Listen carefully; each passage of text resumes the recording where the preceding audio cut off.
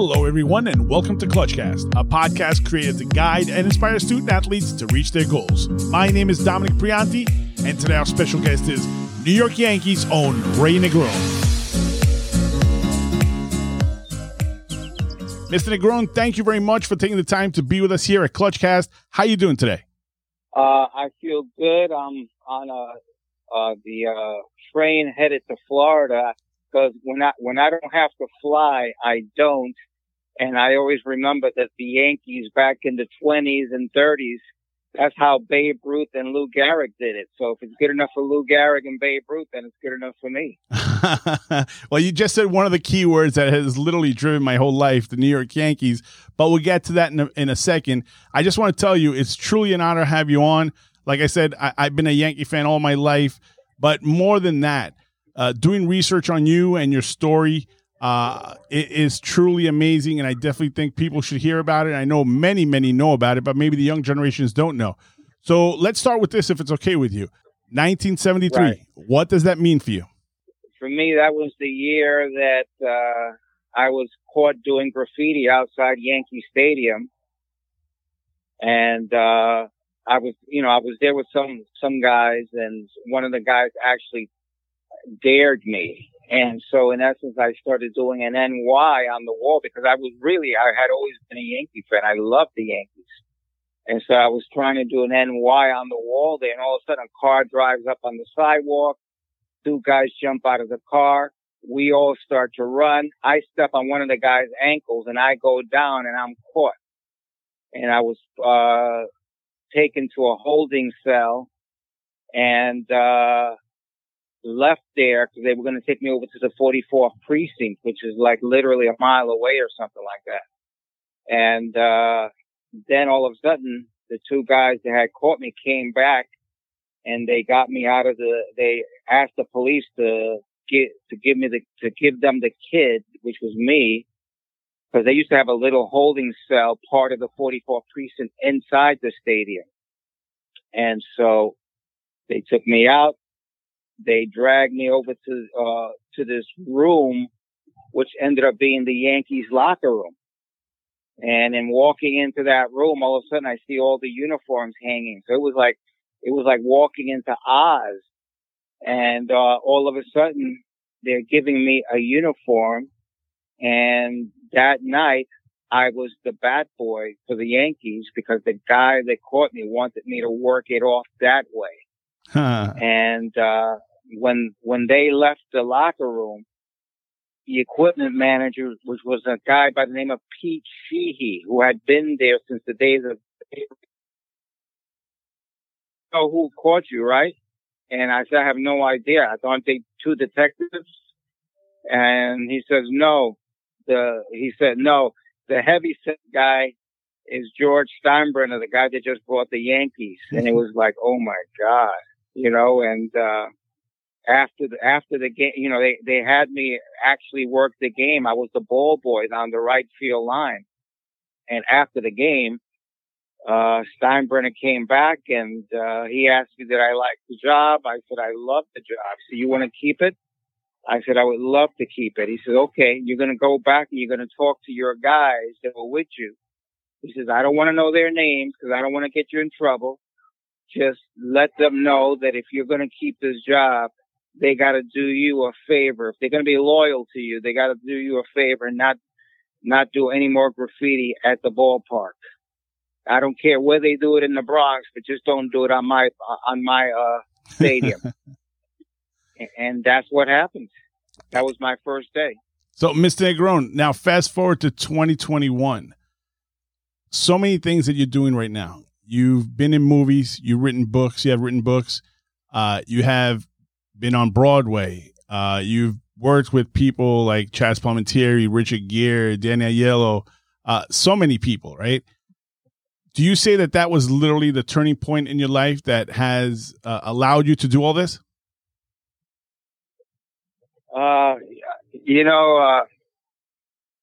When they say that, I have been the luckiest guy, I have to agree with them because in my house, there were 7 boys. Okay. And of the 7 boys, 6 out of the 7 ended up living in this condominium and across the water over there called Rikers Island. Mm. Okay. And 6 out of the 7 today are no longer with us. Mm. You know, so have I been lucky? Man, like you wouldn't believe. And I was lucky because, you know, I had guys who became my big brothers like Thurman Munson and Reggie Jackson and Cat and Bucky Dent. I mean, they treated me like a little brother. They protected me. You know, I mean, you know, Reggie, you know, he's my son's godfather because of how he was with me, how he treated me. And Billy Martin was truly a father figure to me. You know, he, you know, forget about it. And George Steinbrenner, what can I say about him?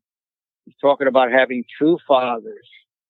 You know, when the fact that my father abandoned me and gave me up for adoption, okay, and to, in essence, have George Steinbrenner just do everything he had done for me, you know, it's a miracle, you know, and it's just like when Reggie Jackson was the biggest star in baseball at that time.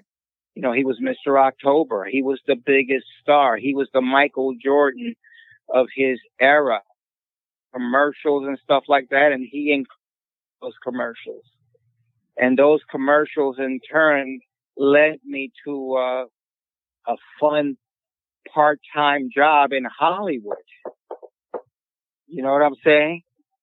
It led me to a part-time job in Hollywood, which in essence, I ended up working with some of the biggest directors in Hollywood, like Francis Ford Coppola, Martin Ritt. You know what you understand? Big names out there. Yep. And actually, I was going to bring that up right now. I told you I grew up as a Yankee fan. I'm still a Yankee fan. I'll die a Yankee fan. October 18th, 1977, big night. Number 44 hitting 3 out of the park. He was waiting for that knuckleball. He was so happy when he heard that Charlie Huff was going to be on the mound. I know you were part of that night as well. Can you tell us that story? Well, what had happened was that season, Reggie had not had a happy year in New York that first season because he was fighting with Reggie. He may have said the wrong thing when it came to Thurman Munson, and the scenario said that I'm the straw that stirs the drink, and you can only stir it bad. Yeah. To this day, Reggie says he didn't say it. And that's all. I don't get involved with whether he said it, he didn't say it. I just knew that the two guys on the team that I loved the most, Thurman Munson and Reggie Jackson, were at odds. And I like to feel proud at the fact that Reggie to this day says that I was a big part in them making up and becoming close friends. And, but anyway, getting back to that season, Reggie had not had a good time spiritually. But, you know, by September, things got better. You know, like I said, him and Thurman had made up. Billy was acting better with him. Not, you know, I mean, he never liked Reggie and vice versa. But, by September, things got better. And then when we got into the World Series, Reggie hit the first home run. And so I said, Reggie, take a curtain call. And Reggie said, no way. The way the fans have treated me this year, they don't deserve it, you know? And so Reggie hit a second home run, and I went up to him and I said, Reggie, would you take one now? I said, no. So I said, if you hit a third, you will take a curtain call then, right? And he said, you're crazy, but I'll do it. You know, and he hit the third. When he hit the third, you know, if you look at the videos, the videos live forever. And when you see me going up to him and then grabbing him, I literally grab him. You see it in the video. And I go to his ear and I said, Reggie, you promised you would take the curtain call. So he looked at the crowd and he ran out and took the curtain call. And he has always said, I didn't really want to take the curtain call, but Ray Negron pushed me out. Oh. And I'm proud of that because that's my World Series moment, if you know what I mean. Absolutely. Absolutely. And that I could literally re-see myself sitting on the living room floor on my black and white TV watching that game. I'll never forget that. And that's something that, will stay in history forever. And for you to be part of that, that's also another lucky and really cool thing. It's a part of the long blessing of the 48-year blessing that I've been going through. And that night, Reggie Jackson ended up tying Babe Ruth's record for having 3 home runs in a single game in the World Series.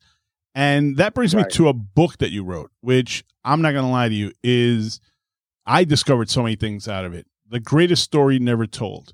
Babe Ruth, Jackie Robinson. Right. The phrase at the end, what it's all about. Can you tell us about that book? Well, that book is based on fact. And I was very friendly with Babe Ruth's family.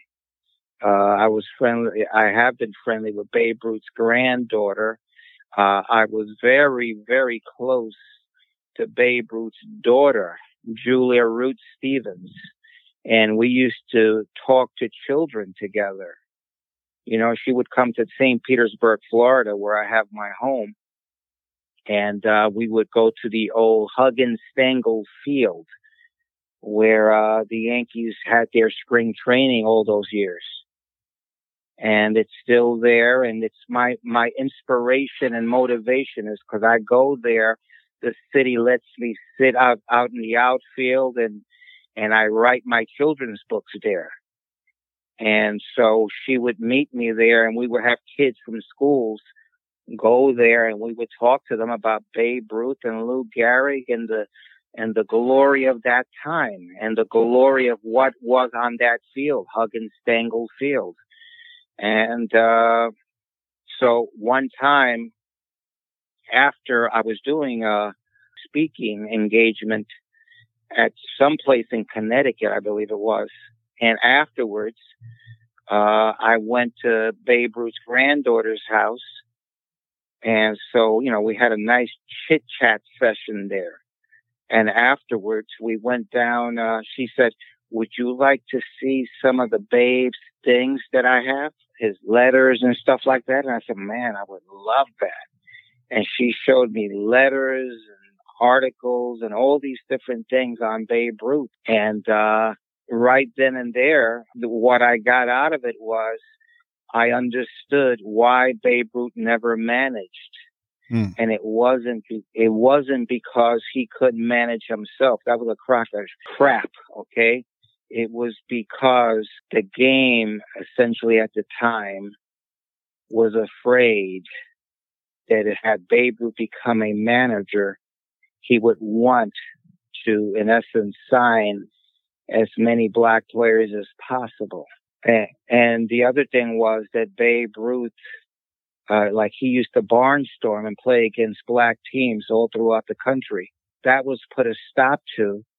So Babe Ruth in turn went to Cuba to play against blacks and Hispanics over there and just being the Babe, and that's why I love the history, the magnitude of Babe Ruth, and why Babe Ruth, whenever anybody asks you who's the greatest player ever, it's Babe Ruth. And not just because of what he did on the field, it's because of what he did off the field, and because of how he loved children so much, and because how he loved black children so much, because Babe Ruth used to go to a lot of black orphanages and schools and into the black neighborhoods and spend time, give of his time. Yes, did he give of his money? Yeah, but he knew his time and his heart was more valuable. Absolutely. And that's what the Babe did. And I was friends. I'm not going to say I was friends, but I was friendly. I was friendly with a gentleman, a great entertainer by the name of Cab Calloway. Cab Calloway was one of the great performers of the 1920s and 30s. He was a band leader, very respected. He was a big star in a club called the Cotton Club. Oh, okay. Yep. Okay.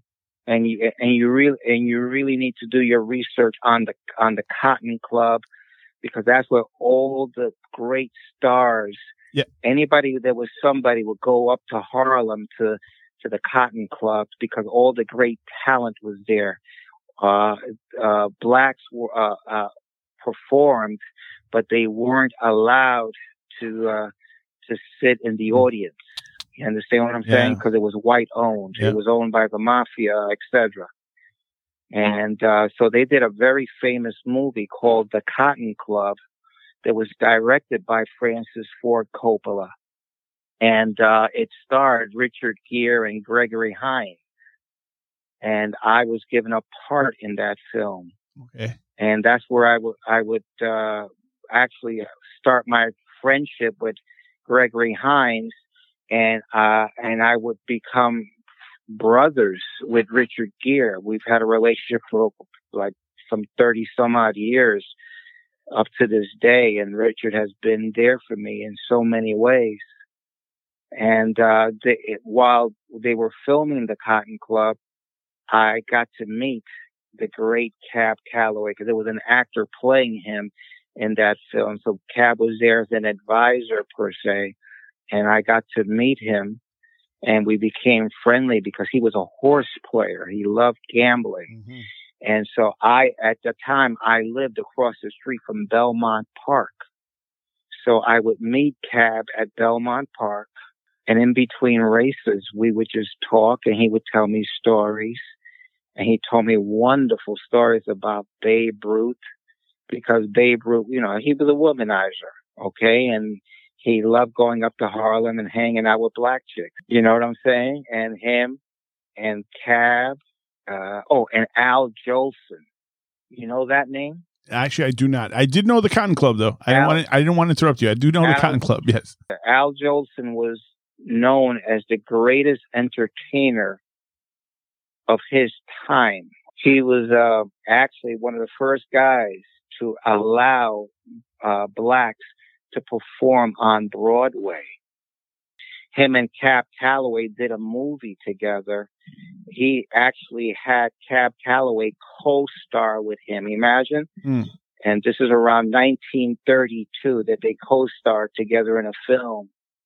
And I can't remember the name of the film, but if you look up Al Jolson and Cab Calloway movie, you would see what it was.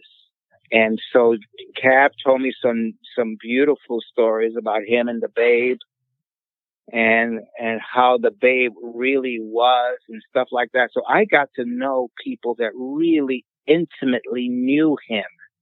And so in essence, they say you should never know your heroes. Mm. But in knowing the people that really knew Babe Ruth, I know that I would have been proud to have known him and not be afraid of my color getting in the way. Mm. You understand what I'm saying? Yeah, absolutely. I understand 100%. Can you tell us a little bit about him in the hospital and the visit to Ebbets Field? He was suffering from cancer, and he had been in the hospital for a stay. And while they were, battling his throat cancer, he in turn left the hospital. He left the hospital to go to Ebbets Field because he needed to be there to see Jackie. And when Jackie came out, they had eye contact. Is what happened. Is that they had eye contact. The Babe wished him well. And Jackie in turn was happy that the Babe had been there for him that way, you know? So, and I thought that was really a beautiful thing. The last line of the book, from what I know, is, "We love you, Babe Ruth." After hearing you say all these great things about Babe Ruth, I almost picture you saying that to him. Am I correct?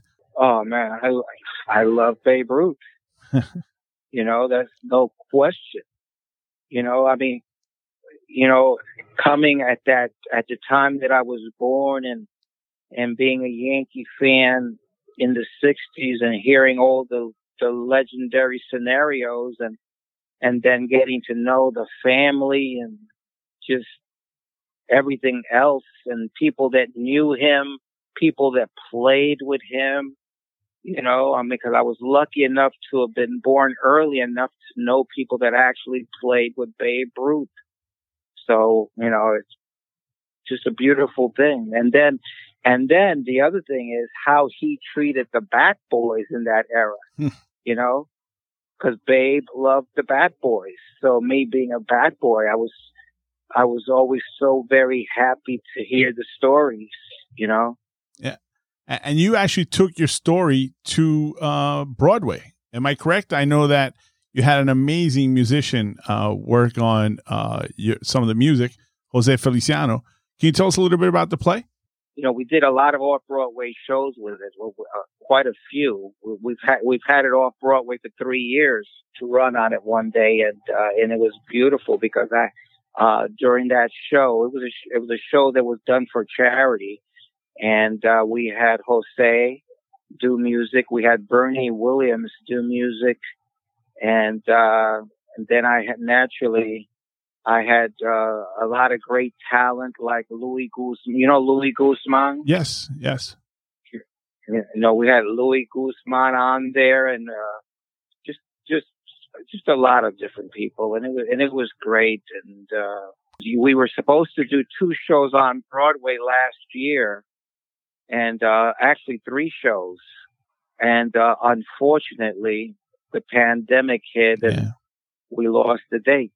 So I'm hoping that we get that. You know, they're working on it right now, actually, and they're the people that are producing it are working really hard, and they've got over 20 songs written by the people, the same people that did the Broadway play Beautiful, the story of Carole King. Yeah, that was a great success too. They're the ones that are actually working on. Yeah, they're working on my show right now, and we just hope that. I just hope that, you know, hey, I get to see it before I leave this world. No, we definitely will. We definitely will. We're gonna have to go together to that one if we may. You know, our common friend Lenny Randall. He always brings so much sunshine, so we have to be positive. And I do thank him again for actually putting me in touch with you and your incredible story. As you know, with Clutch Recruits, what we try to do, we're trying to help close this gap and trying to help as many kids as possible try to reach their college dream of playing in college, you know, by helping with academics and athletics. So we definitely try to do good as well in our community. Talking about that, I just want to talk about your position right now with the New York Yankees. I'm the community consultant. Okay. And basically, see, the Yankees have a community relations department. They have a community relations director his name is Brian Smith, who does a very fine job, deals with all the corporate and stuff like that. My position was created by George Steinbrenner, actually. And like, he knew that I came from those streets, and I have a passion for my people. And the problem that I always had is, like me, too many of my people fall through the cracks. Yeah. And in turn, I like to be able to find those people and help as much as I can. And, you know, people weren't eating, people, you know, all these kind of things, you know. I mean, I don't like to put a label on what I do, because George Steinbrenner used to have a motto, and his motto was, you know, screw labels. You know what I'm saying? Yeah, I understand 100%. Like, right? And it's just like, let me give you an example of that. In sports and entertainment, you have a lot of people who aren't good at what they do from the standpoint of entertaining. but they want to be a part of it. Through the years, there used to be a lot of kids who would be outside the park and they would watch the players walk in and this and that over by the press gate. And these kids never got to go to the games. Yeah. Now I'm gonna ask you, why didn't they get to go to the games? They live right there. They couldn't afford it, probably. Thank you. And so, in essence, through the years, I would see kids, and then I would look at the park, and I would say, the upper deck is completely empty. You know what? Let me get some of these kids and bring them upstairs. So I'd sneak them in the park, and then there would be somebody that would go to the boss and say, Ray Negron is sneaking his friends in the park, Mr. Steinbrenner. What do you want to do?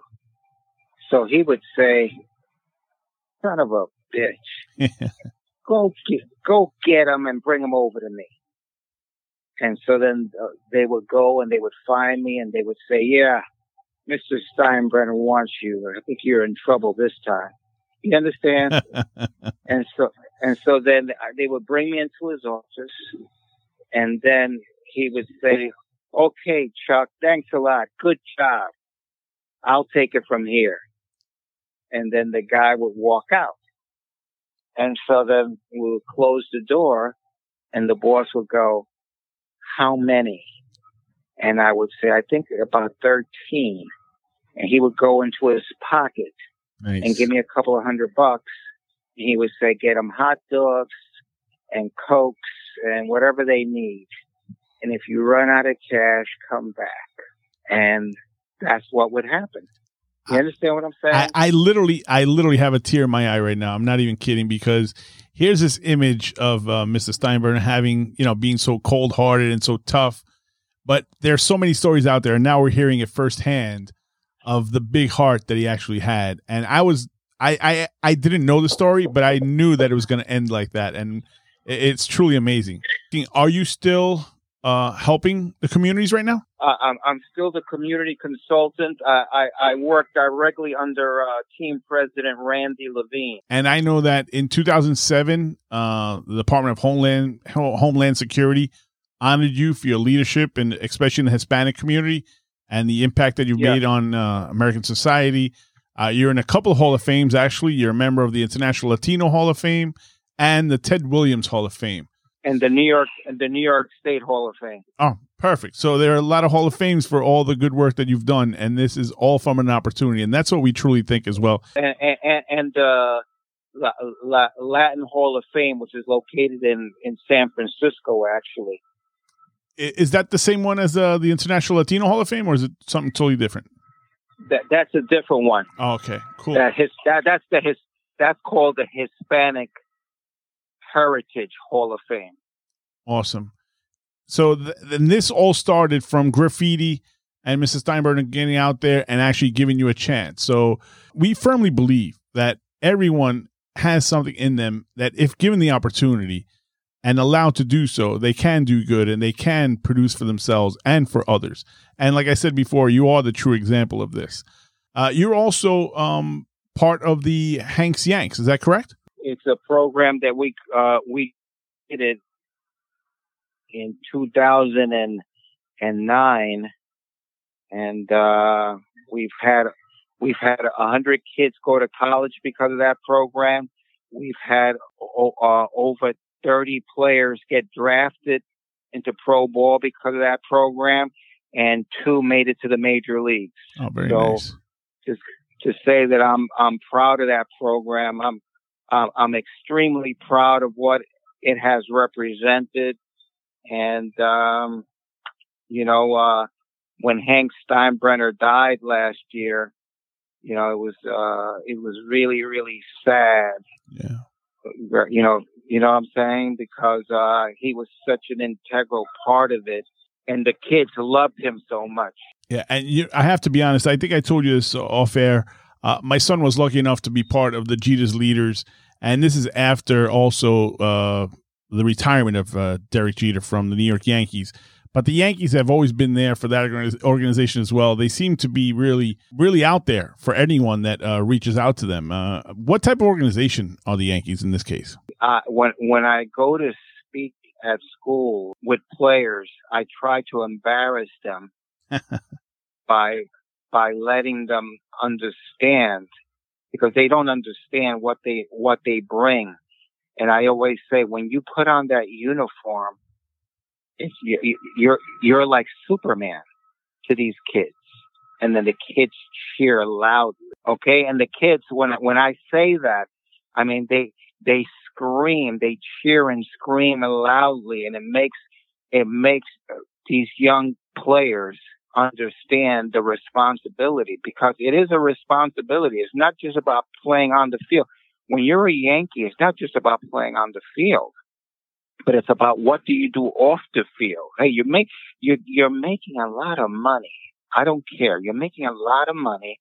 So in turn, you need to be able to give back. And I don't mean monetarily. I mean from the standpoint of showing the kids that you're out there for them. You know, because when the kids see you, it's like something that overwhelms you. Because I'll never forget when I first met my first player, I was overwhelmed as a young kid. You know what I'm saying? Who was that, Mr. Negron? Who was that first player? The very first player that I actually met was a guy named Steve Whitaker. Okay, you definitely won't know him. But the name is very familiar, though.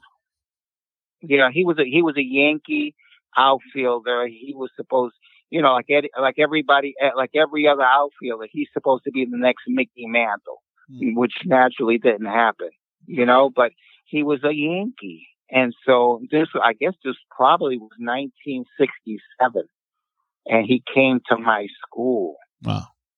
And I thought that was like so cool. Right.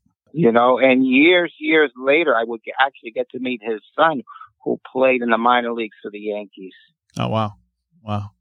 So that's amazing. So we actually got to meet Yankees before you became the bat boy for the Yankees. And just to go back to the bat boy years, that lasted till 1980. Is that correct? If that actually lasted, I was doing bat boy duties up until 1981, actually. 81. But in those years, in those formative years, I mean, you literally got to meet at least for me, right? Because I'm from that generation. Like you mentioned before, Thurman Munson, Reggie Jackson, Billy Martin, of course, Mr. Steinbrenner, and everyone else. How was it in the dugout at that time? Hey, it was the greatest show on earth. Okay? It was like watching a 4-star movie every day. I was always the first one in the clubhouse because I understood the magnitude of what was happening. You understand? The aspect of where I came from and where I was going, it was just overwhelming. And it didn't die for me. It just kept on getting better and better. And it just, I mean, I was just overwhelmed by it. I thought it was, I just thought it was, it just didn't die. It was just, let me just say this. I would go home and sometimes things were not good at home. I remember one time I was hyperventilating over an issue that was happening at the house. And it was sad. I saw my uncle punch my uncle, and his wife lived with us. So we had like 13 kids in the house. Mm. You understand what I'm saying? Absolutely. Because, so, I mean, it was literally 13 kids and 4 adults.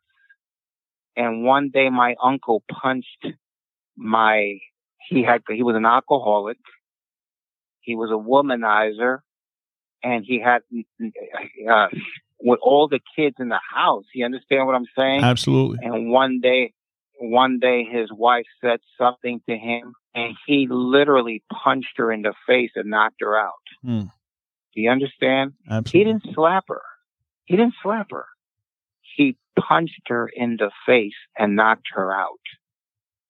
and we were all brothers and sisters. You know what I mean? One big family. Because we were that close because we had been together from birth, seeing each other. You know, when one was being born, my mother was at the hospital for my aunt. My aunt was at the hospital for my mother. The kids were. It wasn't like your typical aunt uncle thing. We were all together. We were intertwined as brothers and sisters. And I left the house and I couldn't breathe. I was hyperventilating. And I jumped on the subway, and I remember what Steinbrenner said: when things are bad at home, just come to the stadium. And I ran out of the house and I jumped on the train and I got back to the stadium. It was probably 2 a.m. Wow. And the security saw me there, and, you know, he just, you know, naturally let me do what I had to do. And I slept in the locker room. But the funny thing was, the minute I walked into the stadium, I could breathe again. You understand what I'm saying? 100%. Those are things you'll never forget. Actually, I was going to ask you, once you would leave the stadium and go back to your neighborhood, how were you seen by the other kids, your friends, and other people from the neighborhood? Were you like a celebrity? I was their hero. Nice. I was their hero, and I inspired them to play baseball. You know what I'm saying? And I knew what I represented to everybody in the neighborhood. You know what I'm saying? Because they were proud of me. And every time something came out in the paper about me, or that they see me on TV, because Bill White was a Yankee broadcaster. He was an all-star player. He was the president of the National League later on. Oh. But whenever I would make a good play on a foul ball, he would have them play instant replay. They're just the ball boys.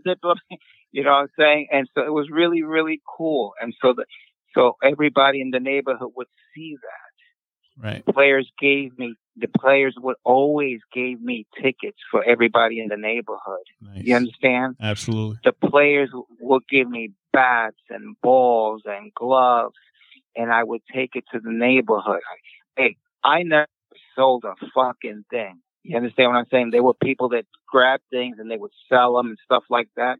I grabbed things. They gave me things. I would get bats and everything else and take them back to the neighborhood, and the kid, and they would knock on the door, and they was like, what do you need? Take it. That's how it was. And, you know, and we would go to the park. When I was in bat boying, I was playing in the park with everybody. And you know, again, that's how it was in my neighborhood. Well, did you ever want to be a professional baseball player? I got drafted in 1975 in the second round by the Pittsburgh Pirates. Oh, very nice. Very nice. I played one season. When I proved to America that I couldn't hit, I was back with the Yankees. Let me put it to you that way. But at least you got there, though, so that was a good thing, I guess. And I think, you know what, that's how I took it, because I as a player, naturally you're dealing with all the haters. Oh, he sucks. Oh, he can't play, or this and that.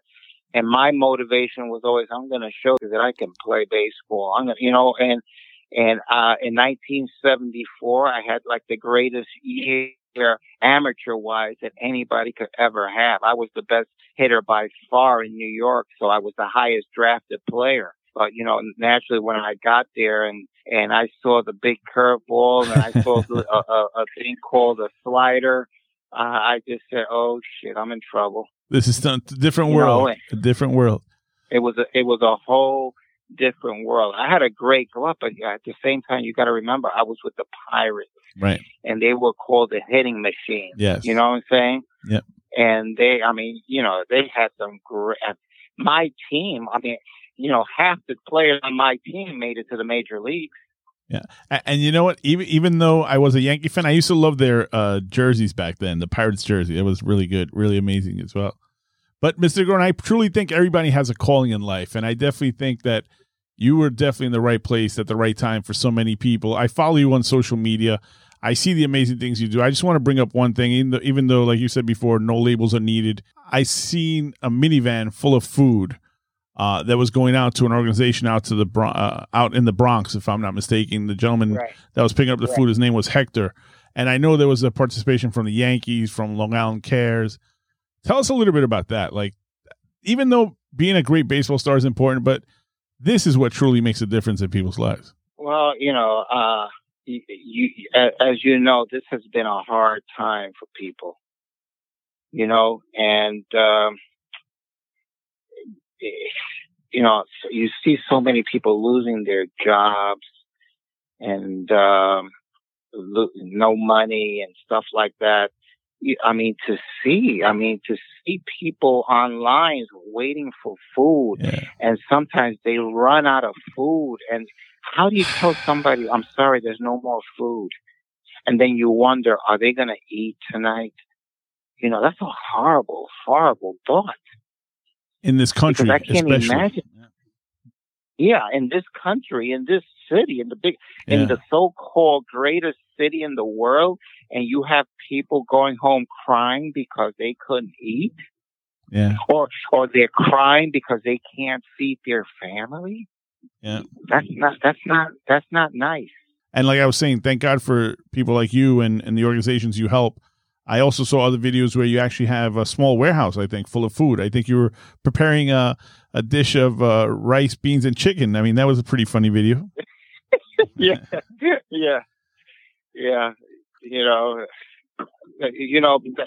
Again, I got to thank the people.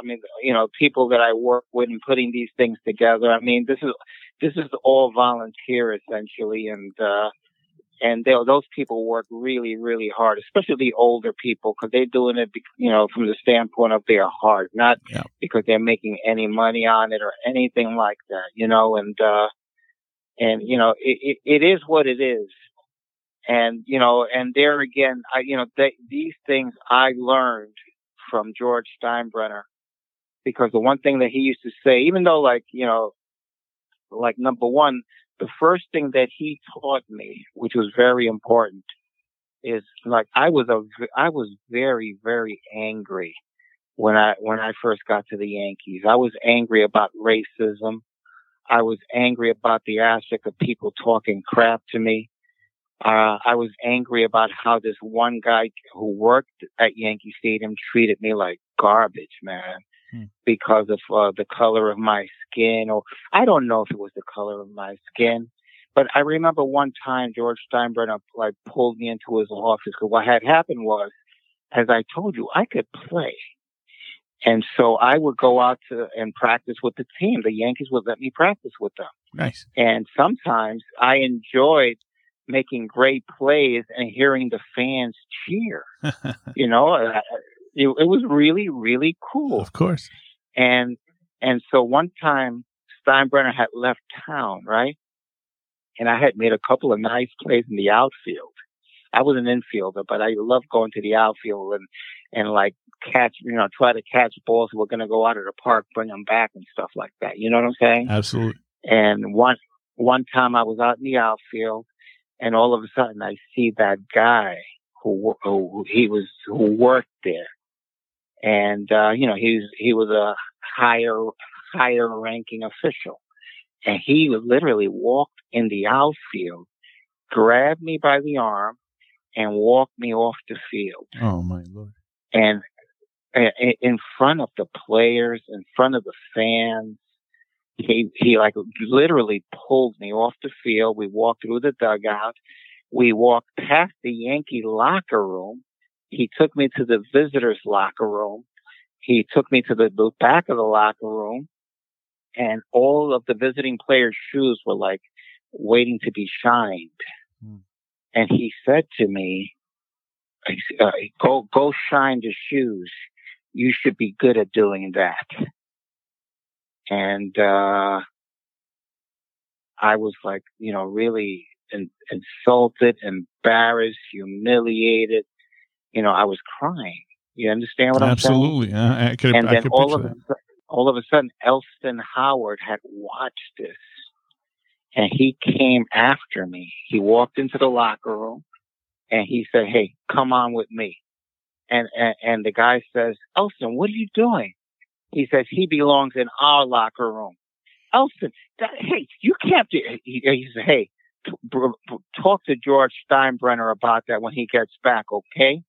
That's what Elston said to him. And he said, "Now come on with me, Ray." And he took me back to the Yankee locker room because this guy wanted me just to stay there. Right. And so when Mr. Steinbrenner came back, Elston went up to see him and told him what had happened. And so Mr. Steinbrenner called me into the office and he says, "Why do you think that happened?" And I said, "Because that guy's a prejudiced SOB. And Steinbrenner says, "Do you think that's what it is?" And I said, "Yeah."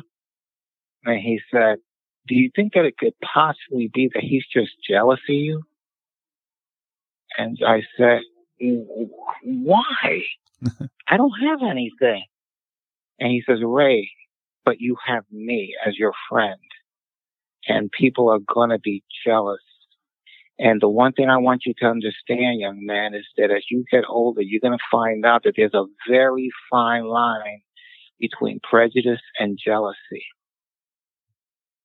And you know what? One is going to hurt just as much as the other." And it was a very valuable lesson. So thinking back, do you think Mrs. Steinbrenner was right? Totally right.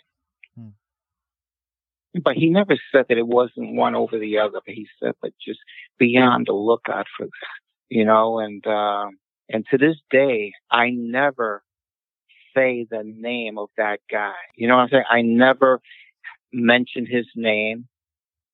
I mean, he's embedded in my brain because after that, Steinbrenner jumps and he never messed with me again. But he always gave me the look. You know what I'm saying? He would see me and he would look at me in disgust. He knew he couldn't do anything though, so that's a great thing. Right. You know what I'm saying? But he did it to others. Right. You know what I'm saying? But he did it to others, which disgusted me. I always said that I would never mention his name. And you know why I don't mention his name? Because he might have a son, a daughter, a grandson, a granddaughter. And you know what? You don't want to think of your grandfather, your father that way. That's true. You know what I'm saying? That's very true. And just because he's a bad guy, that doesn't mean that those kids were bad people. Later on, I would meet his son, who was actually a very nice guy. When I met his son at that time, I felt bad. And I literally felt bad. I don't know why I felt bad, but I felt bad. And so at that point, I had decided I would never mention his name or anything like that. Because the kid was always very nice to me. Maybe it's a good thing that the apple did fall far from the tree this time, I guess. Right. I agree. And you know what? Talking about families, one of the things that transpires from your Instagram account as well is the love that you have for your kids, and it's just there. It's just live. And you want to talk to us a little bit about your family? Well, you know what? It's that I have 4 kids, and they're all really, really nice people. And it's ironic that two of them are police officers. Nice. All 3 of them, because my other son, who was a Golden Gloves champion, in the light heavyweight division, he works for UPS now. And when the things were really hot, he was one of the first guys always there and having to make those deliveries and stuff. So I always tell him, I'm just as proud of you as I am of the other 2. Absolutely. They've been out there from day one. Nobody's ever left their post. Yeah, 100%. Right. Exactly. Mr. Negron, I have a little question. I need to understand this. I've seen the commercials. I've seen on your reach out and on your Instagram, H21 hand sanitizer. So besides being a sanitizer, it also does a lot of good. Is that true? Tell us a little bit about the model of this. What happened is the guy that owns the company is a guy named Alfred Zaccanino. Alfred has been a friend of mine who, when I did my very first book, which was called The Boy of Steel, it was the International Book of the Year. My book beat out Gloria Estefan as the #1 international book that year. Yeah. I didn't go to the event because I was embarrassed that she was going to take it. She was going to win, you know, and I got a call from the event. Ray, you won. I was like, oh my God. And so what happened was Alfred Zaccanino read the book and he had already done a movie called Clerks or Clerks 2, something like that. And so, he brought the rights to The Boy of Steel to make it into a motion picture. And, it didn't, for whatever the reason, even though he had the rights, they just never got to do it. But he had remained a loyal friend. And every time that there was like some charity or something like that, I would go to him and he would help me with whatever charity it was. Like for the last, I would say 15 years, he has brought gifts for the poor in the Bronx on my behalf. You know what I'm saying? Yeah, absolutely. And we would bring the players and stuff like that. And I mean, to different schools in the Bronx. And I mean, this is what Alfred has done for me. And so he started a hand sanitizer company called H21, Hand Sanitizer and Wellness.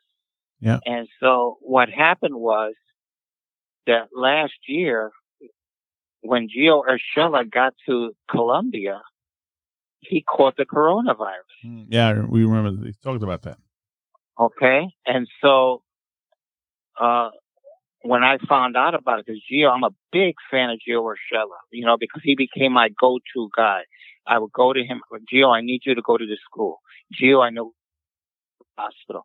Gio, I need you to do this clinic. So when I found out that he had gotten the corona, and the people he told me that people in his country, I said a lot of people can't afford food, let alone hand sanitizers.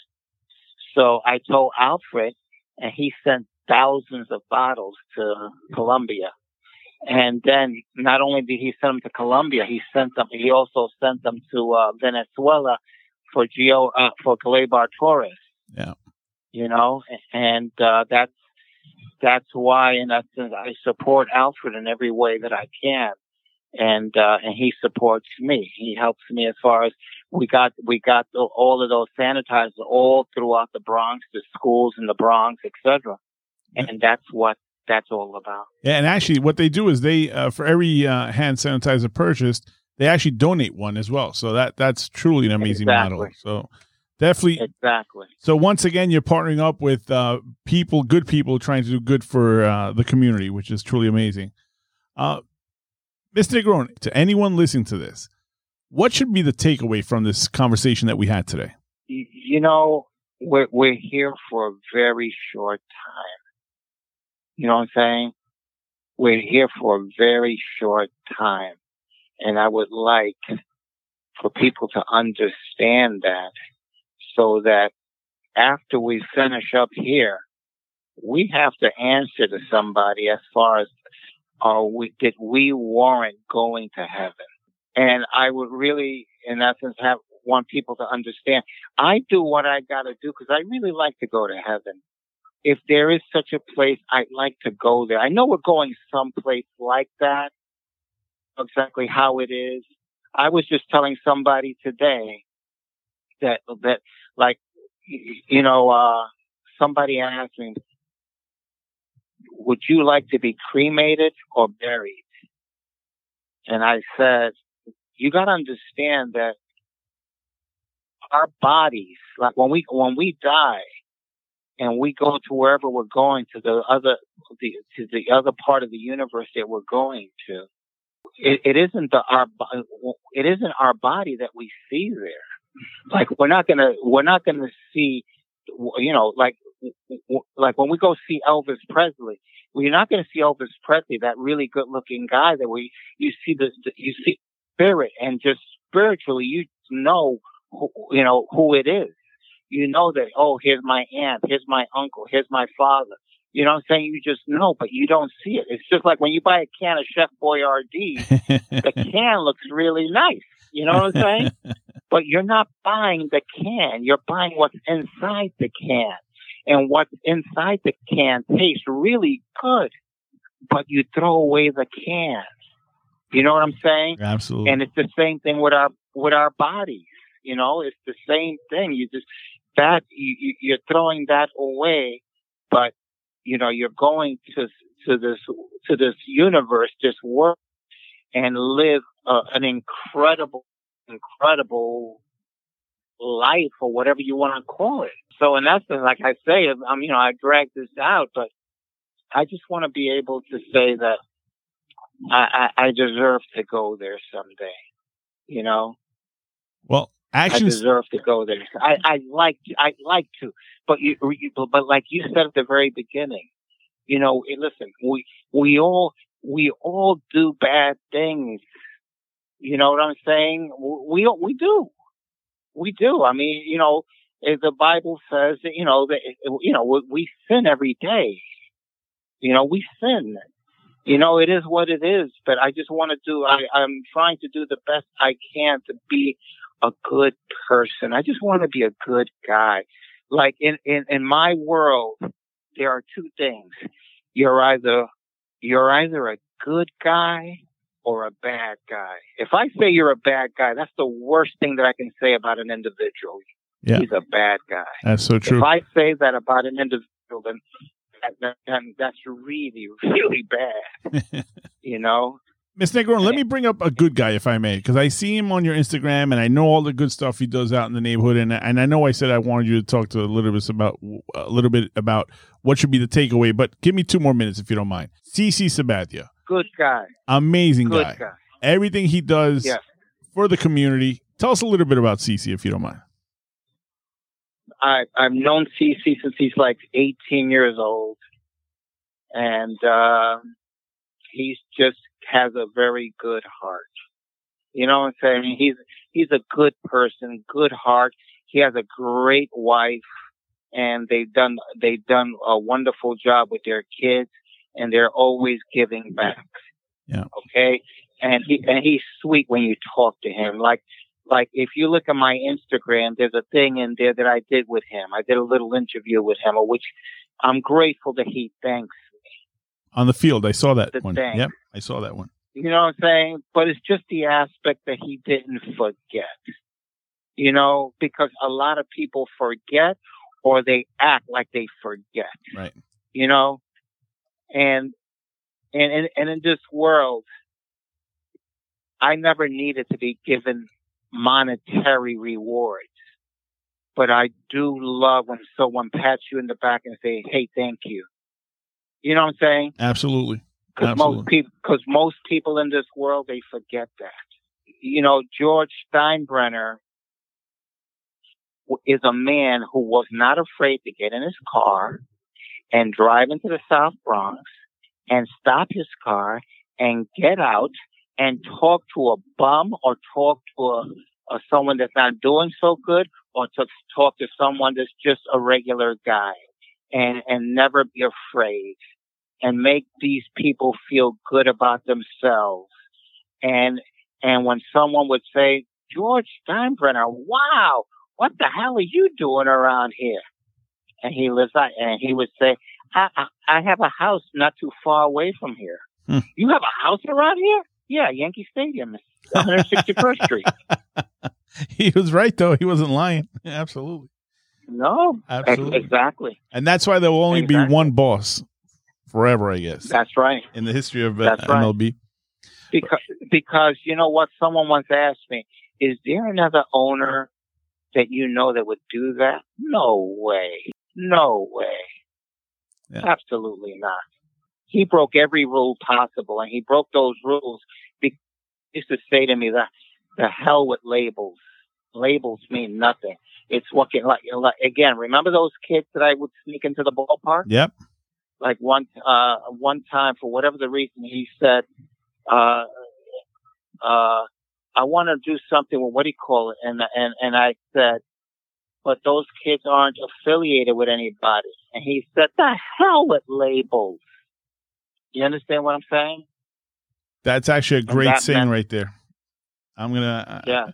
We don't say that, but we actually, that's how we try to live our organization as well. Once again, with the academic and the athletics help and trying to just bridge these gaps that are there for these young men and women, just to reach the next level. How expensive it is today. Even just getting tutoring, for example, or getting some help with fielding. I mean, not everyone could afford private lessons or private tutors. And that's why, we try to do what we do. And let me say that Lenny Randle is truly one of the top guys that I ever met in baseball. He really, really has been. He has totally been different than most, and just a wonderful, wonderful heart. And Billy Martin loved him with a passion. He tells me. You know what I'm saying? Yeah. We were actually on the phone. We were on the phone last night for another 3 hours. On the phone with Lenny Randle and Roberto Cabalisti, which was a pitcher for the Italian national team during the Olympics in '96 and Sydney in 2000. So Lenny is truly, like I said before, he's a sunshine of a person. He's always positive. There's no negative, and there's always a solution to everything, and not just sit back and watch. Hey, when he got into a physical fight with this manager, Lucchese, Billy Martin called Lucchese because Lucchese was trying to really make a big deal out of it, and Billy Martin called Lucchese and he said, "If you don't get off of Lenny, next time you see me." So he loved him. That's for sure. Yeah, no, that was Billy, because Billy was wonderful. The one story that I didn't tell you real quick. Yeah, go ahead. Billy Martin. When I was going through my thing with, one time I had said I had an issue again with that idiot, and Billy Martin said to me, whatever he said, and I said, "I wish I was white." Billy got really upset with me. And a few days later, he took me to meet up with Frank Sinatra and Sammy Davis Jr. At a restaurant called Patsy's in the city. Absolutely. And Mr. Sinatra really laid into me. And he told me that Sammy Davis had once said that. He said, "Smokey, didn't you once say that to me?" And Sammy Davis Jr. started laughing and talking to me in Spanish, admitting to me. Sammy Davis' mom and grandmom were Puerto Rican. Did you know that? No, I did not know that. Hold on, but was Sammy Davis at that dinner too? Yes. Wow, that's amazing. Yeah, so you had the Rat Pack almost there. That's amazing. No, I never met Dean Martin. Dean Martin. I never got to meet him. But I was friendly with Don Rickles. I loved Don Rickles. Really funny guy. He was, oh my God, to no end. Him and Regis Philbin were good friends. Regis is a very good friend of mine. Wow, yeah. Very good friend of mine. Amazing artist. Artist. But that's what happened with Billy Martin, with Billy and Mr. Sinatra. So you can understand why, in essence, I loved Billy so much, and naturally George Steinbrenner, because they always used to say to me, "There is no place that you should never feel that you don't belong." Okay, they used to always tell me that you belong. if somebody throws you out of someplace and you didn't want to be there, you know what I'm saying? Yeah. And you know what? Then all that boost in confidence, right, from all these great mentors. I mean, it's not a surprise that you ended up doing all these things. I mean, not just one thing. We're talking about books, movies, theater, acting, consulting for movies, right? I mean, I think one of the latest collaboration before all this hit, the pandemic hit, was the movie, hold on, it's right here. It's Bottom of the Ninth. Is that correct? I was a producer in that. Oh, nice. And I produced an animated film called Henry and Me. Yep, with Richard Gere, Palmentieri. Yep. Yeah, exactly. And that was based on my first children's book. That's what it was really based on. Yeah. How did you? Let me ask you a question. I'm sorry to we were going to close this a couple of minutes ago, but I just love talking to you. So you had people of the likings of Richard Gere, which you said you're friends with, Chaz Palmentieri, which I also saw on your Instagram, Danny Aiello, Reggie Jackson, which we know you're friends with, and I think he's also the godfather to one of your children. Is that correct? Right. Yep. My oldest son. Yeah, you had Yogi Berra, Paul Simon, Cyndi Lauper. How did you get this amazing group of people together? I just asked them. That's a simple answer. And you know what? It didn't hurt that I was in it honoring George Steinbrenner. The film honors the boss, and these guys knew what the boss meant to me. And when you see it, you see what how I honor the boss in the film. Yeah, and we really appreciate the time that you put in today to this for our podcast, Mr. Negron. We wish you a great trip down to Florida. And I don't know if they served you dinner yet, but what are you going to have? Just let us know.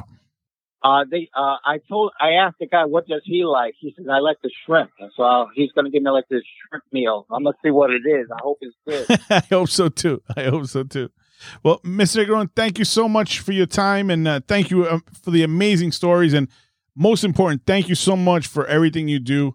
For the amazing work you do in the community, for everything. Okay, my brother. Thank you so much. All right, brother. I really appreciate it. Thank you. Take care. Bye-bye. Thank you very much to New York Yankees' own Ray Negron for talking to us about how a chance encounter with Mr. Steinbrenner changed his whole life and transformed his career. If you'd like to find out more about ClutchCast, please visit us at www.clutchcast.com. Follow us on Instagram at ClutchCast Podcast and on Twitter at ClutchCastPC. ClutchCast is brought to you by Clutch Recruits. If you'd like to find out more about Clutch Recruits and how our programs can help you with your college recruitment process, please visit us at www.clutchrecruits.org or call us at 929-732-7848. Thank you very much for listening. Until the next episode.